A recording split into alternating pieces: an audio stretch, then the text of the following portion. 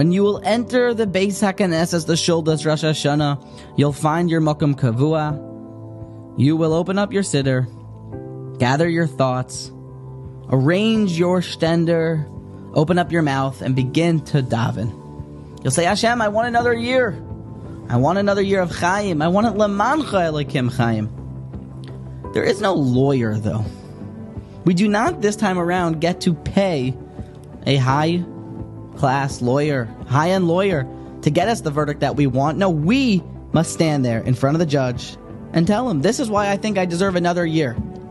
Here's one thing that you can use to hopefully tell the judge that I deserve another year of success. Become an ish klal. Become a man of the people. Become indispensable. I read it in the Ali Shor, Shlomo Volba Zecher Tzadik Livracha, Show HaKadosh Baruch Hu, that I'm indispensable. I am a man of the people, that I'm out there fighting for my community. Specifically in the jobs that others don't want is also a valuable approach.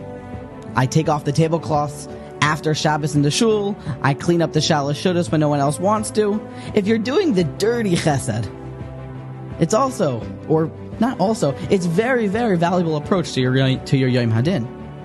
The truth is that becoming selfless is one of the most selfish things that you can do. In a good way, I mean.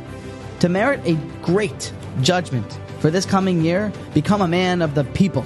Become an ish klal. Become indispensable.